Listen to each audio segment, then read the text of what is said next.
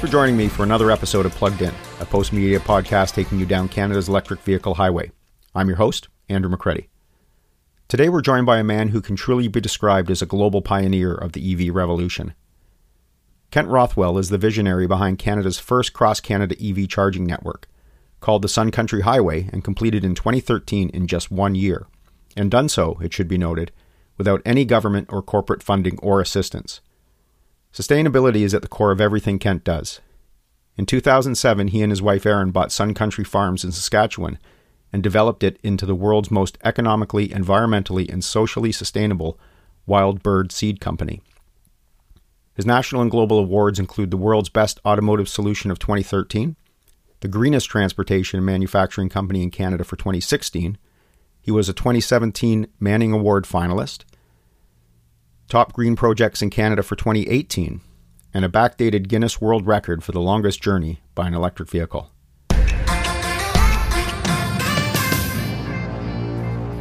Thanks for joining us today, Kent. Thank you, Andrew, for having me. So before we get to all the wonderful things, which is Sun Country Highway and your pioneering ways in the electric vehicle space, I'd like to ask you, what's the first electric vehicle you ever drove? A Tesla Roadster. Wow. So that was 2006, 2007, early days, I guess. No, it was actually 2011. Prior to that, I didn't even know, that there really was any electric vehicles available in Canada, and that was really the first. Your impression at the time? Well, I was in Palo Alto, California, and I took it for a test drive, and it was just mind blowing, absolutely amazing. So, and then when they told me it cost around $10 Canadian to fill it up, it was just, whoa, this is crazy. So, to go about 350 kilometers, right, or more. So at that point, it was like, okay, I got to have one of these. Mm-hmm. Okay, so let's get on to the matter at hand, which is your wonderful history with Sun Country Highway. How does a guy go from manufacturing and selling bird seed to creating a revolutionary cross-Canada electric vehicle charging network? Well, ultimately, it's fear.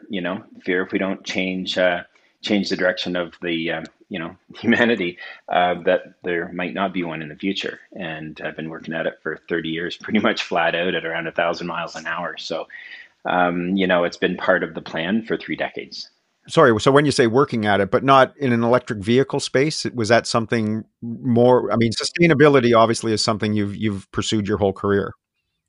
Right. Yeah. No, it's quite simply the basic carbon pie, where it states that, say, the quarter of the emissions are from transportation, and around another quarter is from power generation and such, and then you have manufacturing and food production and living. So really, that's the carbon pie that I've been working on for 30 years to create sustainable models in each of those sectors of those pieces of pies to allow people to believe that they can those sectors can go to zero emission and maybe beyond.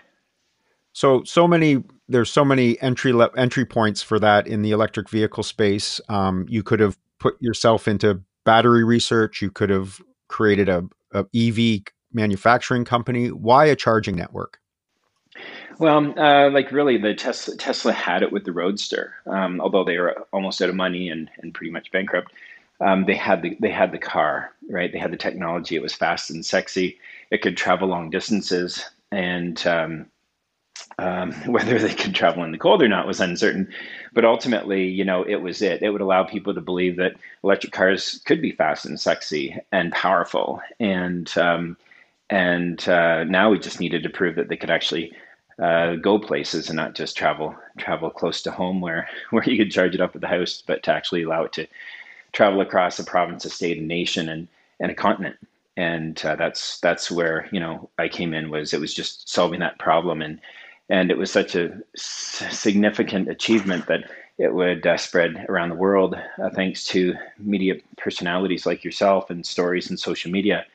That if people could believe in that and see it, and they understood that he actually drove across the country and did it in a zero emission car in the middle of a Canadian winter, then EVs can survive. But without that, I didn't think that Tesla nor any other EV company would survive the challenge, because over 99% of people didn't believe in electric vehicles, were against them. Auto companies didn't really have any support for them. It was really a difficult time for the EV to survive. Kind of explain to listeners how it grew from, I mean, where was the first station, and then how did it kind of organically grow across the country? Well, I wouldn't say it organically grew.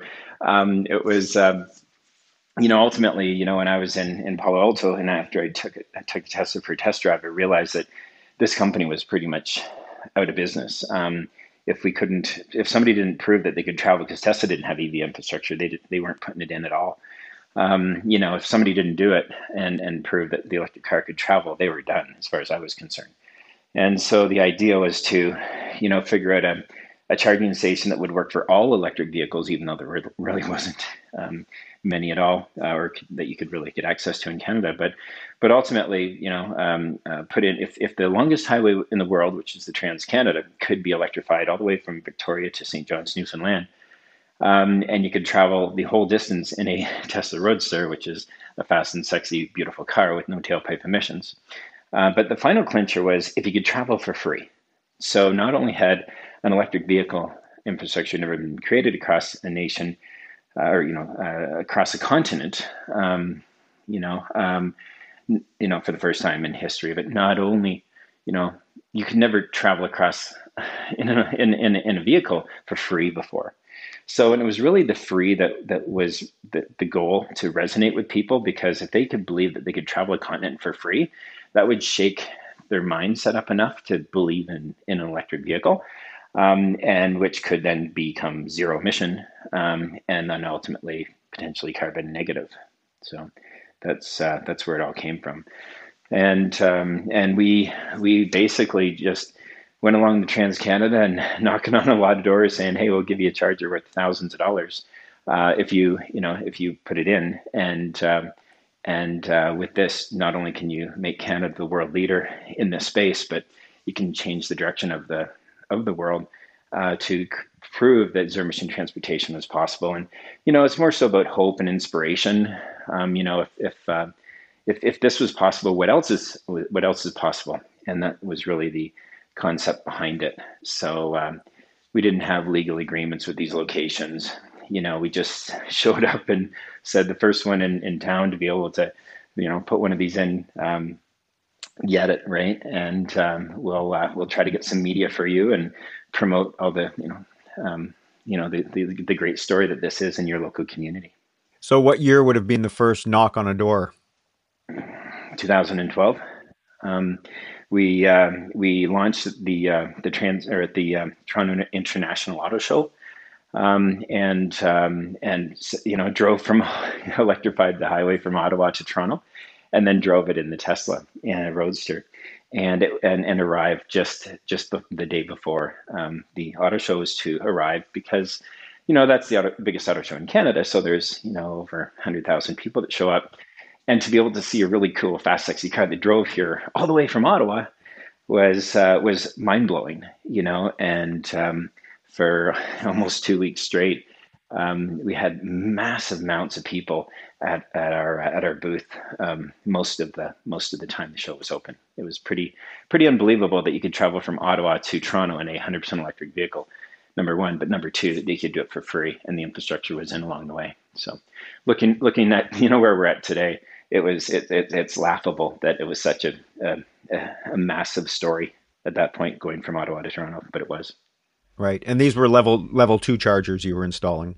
Yes, yeah. So, I had a crash course in the I wouldn't even call it an industry, but in regards to EV charging. So the manufacturer that we were told to, Tesla recommended one and one only, and we went there. I went there and learned about charging and how it worked, and the universal plug, the J1772, even though Tesla used a different one at that point.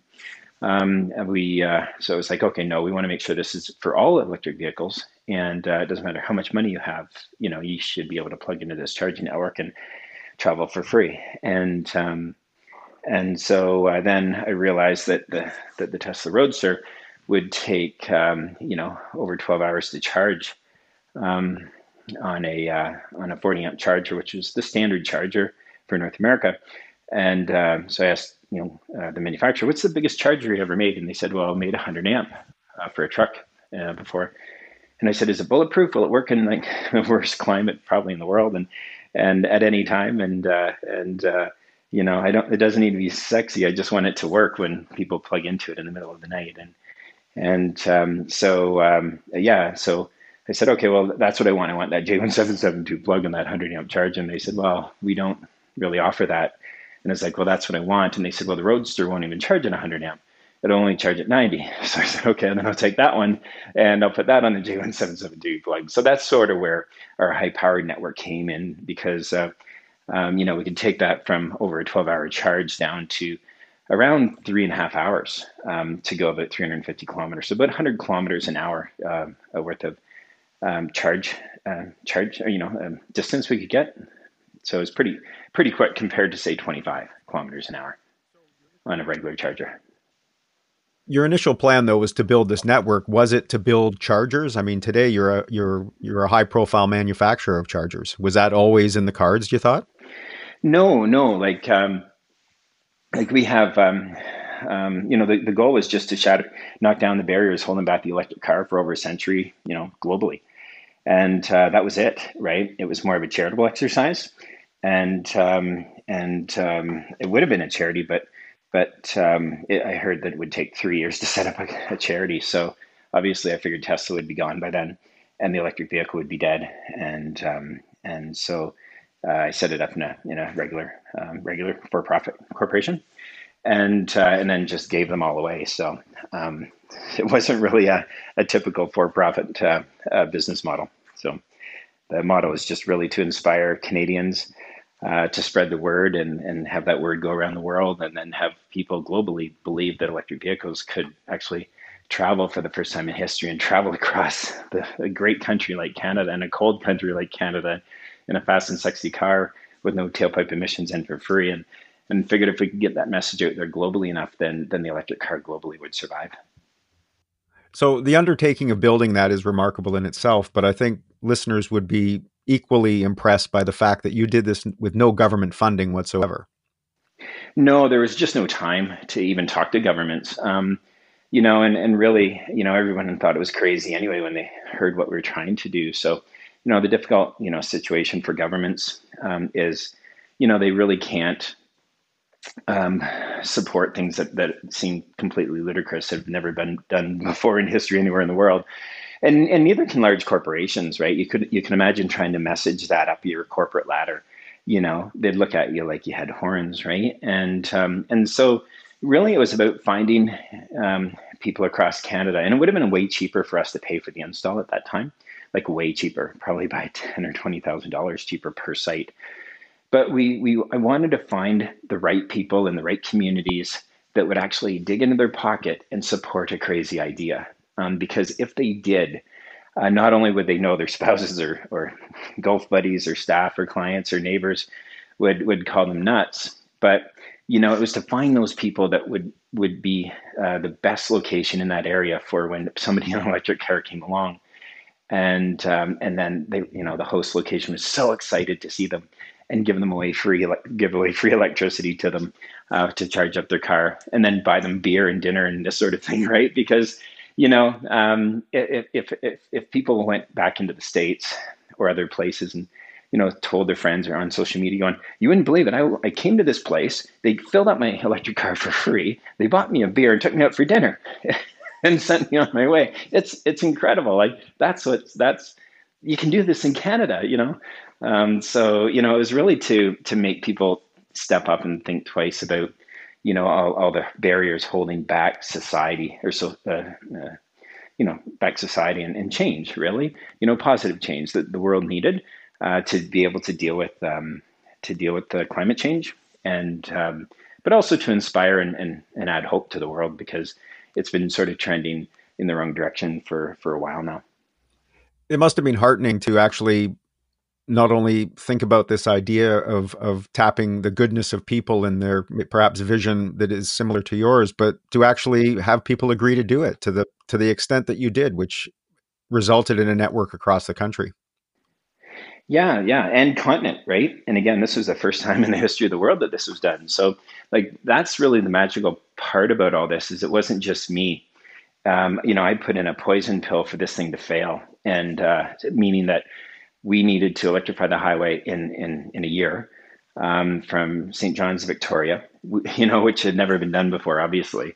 But not only that, we needed to find really inspiring people that could be champions of change within their community, and provide hope once this all came to a fruition and electric cars started showing up in their communities, even though most people said they never would. And it was to inspire them and other people in their community to be able to basically take on the impossible and make it possible, and in all different sectors of life, I guess.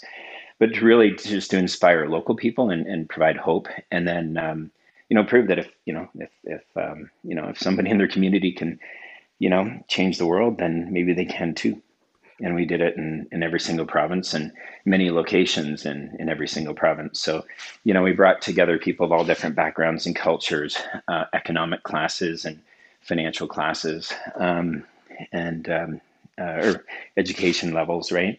Different religions and, old Canadians to new Canadians and in different sectors, right? So we had people that just took the bull by the horns and just did it and got it done in their local community. And yeah, it was a tremendous feat in itself. But then to find those local people and to prove that this was possible to do that in a year was, looking back, sort of crazy. But it's also the most inspiring part of all of this, because it shows that the world can work, right? That people from all different backgrounds can come together and change the world, and really they're needed, right? Because again, no corporation or government would have taken on this challenge. It was just way too far out there.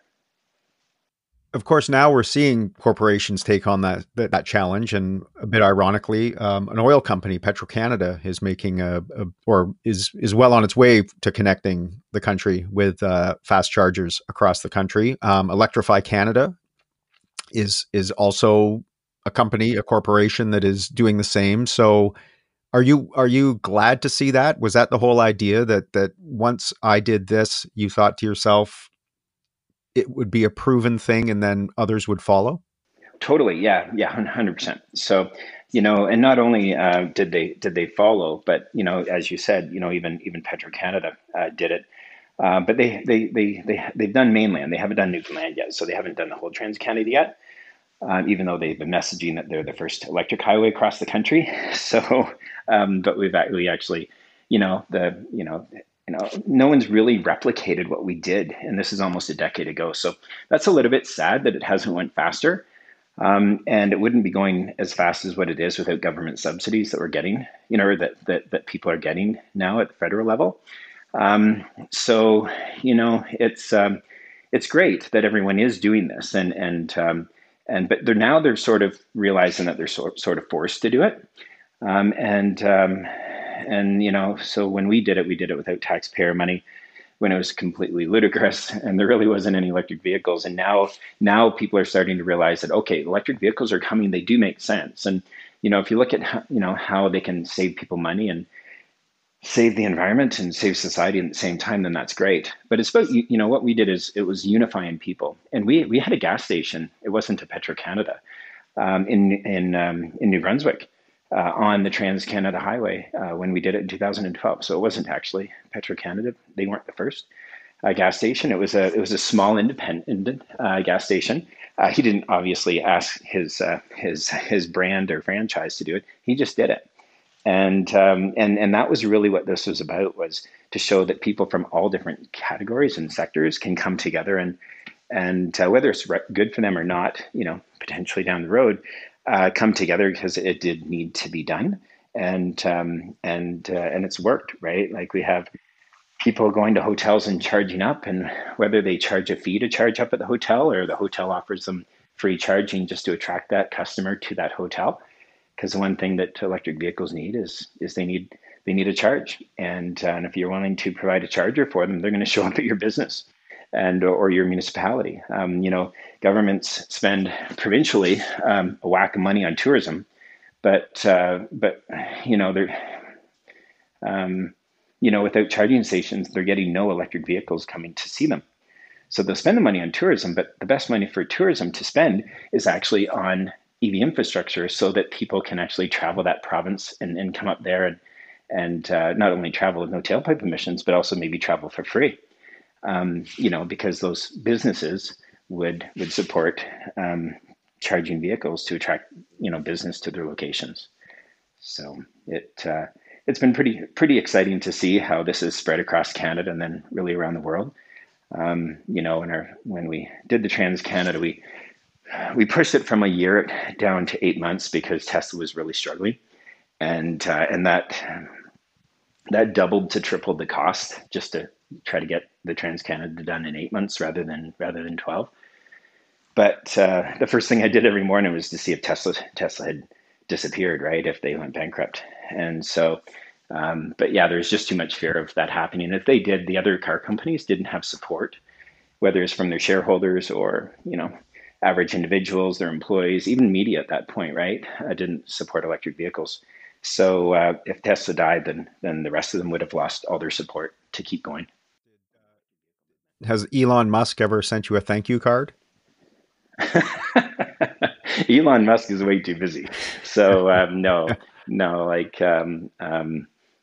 this is really for everybody. And even the oil industry, like in Canada, the oil industry is incredibly important. It's paid for a lot of things, right? And, if Canadians, the reason that they exist is because Canadians use a lot of oil, and, they're just filling a demand, right? And really the same with the pipelines and stuff, right? So, but once the oil companies realize that there's a transition in transportation and other categories to go greener, then they'll be there, right? And they have very deep pockets, and we want them to be a part of the transition and move forward and be successful in it. As long as we can get to zero emission transportation and zero emission manufacturing and zero emission living and you name it, then we definitely want them to be part of it. But I think a lot of companies now are realizing that if they're not part of it, then they won't be around. And back then there was really no sustainability directors, or it wasn't really even used. Around a decade ago. But now pretty much every corporation has one, and somebody focusing on the sustainability side for their organization. Because they do want to make positive change, but they're starting to probably realize also that if they don't, they won't have customer support or consumer support, or they'll be left in the dust. So it's pretty cool to see what's happening. You kind of touched on this just briefly earlier. So it's almost a decade since you've done this. Had you have been asked back then, what will 2020 look like in terms of the electric vehicle space in Canada? Is it where you would think it is? Are we behind where you thought it is, or are we further ahead? Well, the biggest issue really, I'll start with, in their first year, not only did we electrify the whole Trans-Canada Highway and the whole length of it, not a portion of it, but we also did the first island in the world and the first province, state, or nation in the world. So the first island in the world was Vancouver Island, that you could travel across the whole island in a zero-emission tailpipe electric vehicle for free. And then PEI was the first province, state, or nation in the world that you could travel 100% of the region in a 100% electric vehicle, 100% for free. And then we did the longest highway in the world to prove that if the longest highway in the world is possible, then every other highway in the world is possible too, to be able to travel in a zero-emission tailpipe vehicle and for free. So the media really took this up globally. We have many thousands of articles in different languages, and pretty much every language and script, I would say. There's a company that was tracking all of that, and they showed me the dashboard, and they said, what's that green dot? And they said, well, that's a pie. And I was like, okay, well, what's green mean? They mean that every story around the world is positive based upon what you did. And I was like, oh, okay, well, that's good. Well, how many stories are they? And then they started going through them all, and they were pulling up links to them, and you obviously couldn't read them. just because they're in different languages or scripts. And it was really cool. So the media was amazing. But part of this also was to empower, say, a little Dutch boy that's say 10 years old that read some reporter's article in Canada stating that, hey, this electric car traveled all across Canada in the middle of Canadian winter with no tailpipe emissions and for free, and over the Rocky Mountains, right? So a 10-year-old Dutch kid in the Netherlands, say, reads this, but then he reads a reporter's story in Holland saying, oh, electric cars are no good, it'll never succeed in Holland, right? But what we did, or if you saw a report from England or other countries around the world, but what the plan was to inspire these 10-year-old kids to respond back to the reporters and say, hey, you might want to check your facts because if you're saying that electric cars won't work because it's too far to drive or it's too cold or this sort of thing in our country, whether it's anywhere in Europe or Holland or England, you better take a look at this story because this electric car drove all the way across Canada, over 10,000 kilometers in the middle of a Canadian winter and for free. So you might want to get your story, your story's correct, or you might want to get your data before you actually start, spewing out the electric cars are no good, right? So that's really what the concept was, and we did, right? And so that spread around the world in social media form, and obviously more than just 10-year-old kids that saw this, that would spread it locally and internationally. But going back to your question, I really thought that we would be along further today because the second year, like after we did the Trans-Canada, the first island in the world, and the first province in the world, the second year we did the second province in the world, the third province in the world, and pretty much every highway up in Quebec and Ontario, like virtually everywhere. And most in Manitoba, Saskatchewan, Alberta, and BC, other than some of the top parts of those provinces. But we connected 99% of the population in Canada and allowed them to travel in a 100% electric vehicle with no tailpipe emissions and for free, right? So I really thought that it'd be further along today than that. And the reason is the main reason is the Canadians haven't been able to get all the electric vehicles that they've wanted. So, they've been really limited on the amount of vehicles that they can get to come across the border. And that's really been the biggest hurdle holding back, electric vehicle adoption in Canada, I would say, in the last quite a few number of years, was being able to access the vehicles. That kind of leads to my final question. I hate to cut us off because you're a fascinating guy, Kent, and you've done really inspiring stuff with this. But so in your mind, what is the EV tipping point? I mean, where in Canada or globally is the metric that we have EV adoption that is here to stay? Sure. Well, that's the pickup trucks, plain and simple pickup trucks.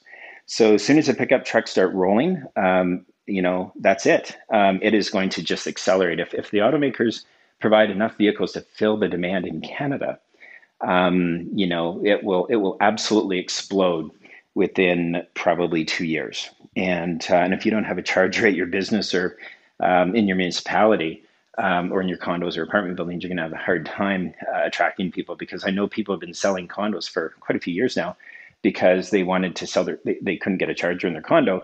So they had to sell to move to another condo to be able to get a charging station in. But we're seeing it in electric trucks, electric buses, boats, snowmobiles, jet skis, you name it, right? So, and that was really the idea of the Trans-Canada Highway, was not just to prove that an electric car can travel across Canada. It was to prove that electric transportation is possible, and that carbon pie in Canada is about 24% of all emissions is transportation, and so the goal is just to take that to zero in that pie, and then implement the same thing in the other pies out there, such as manufacturing, living, food production, you name it, right? But we can bring along the fossil fuel companies, and they're starting to spend the money into this, and so is agriculture as well. Like, we're getting electric tractors now, So, but the real tipping point is pickup trucks, because what it's going to do is take it from sort of a niche market on the coasts, along the West Coast and the East Coast a bit, and it's actually going to bring it right into the Midwest and the Canadian prairies. And that's the pickup truck, and only the pickup truck can do that, because that's where pickup trucks are mostly needed, is is in the rural areas, not so much in the cities. So we're already seeing electric delivery fleets start up. That's key, but the tipping point is absolutely pickup trucks. Excellent, Kent. Well, thanks again for joining us today. It was a fascinating talk with you. Thank you very much, Andrew, and congrats on what you're doing, and keep up the good work. We need a lot more of you out there. Okay, thank you.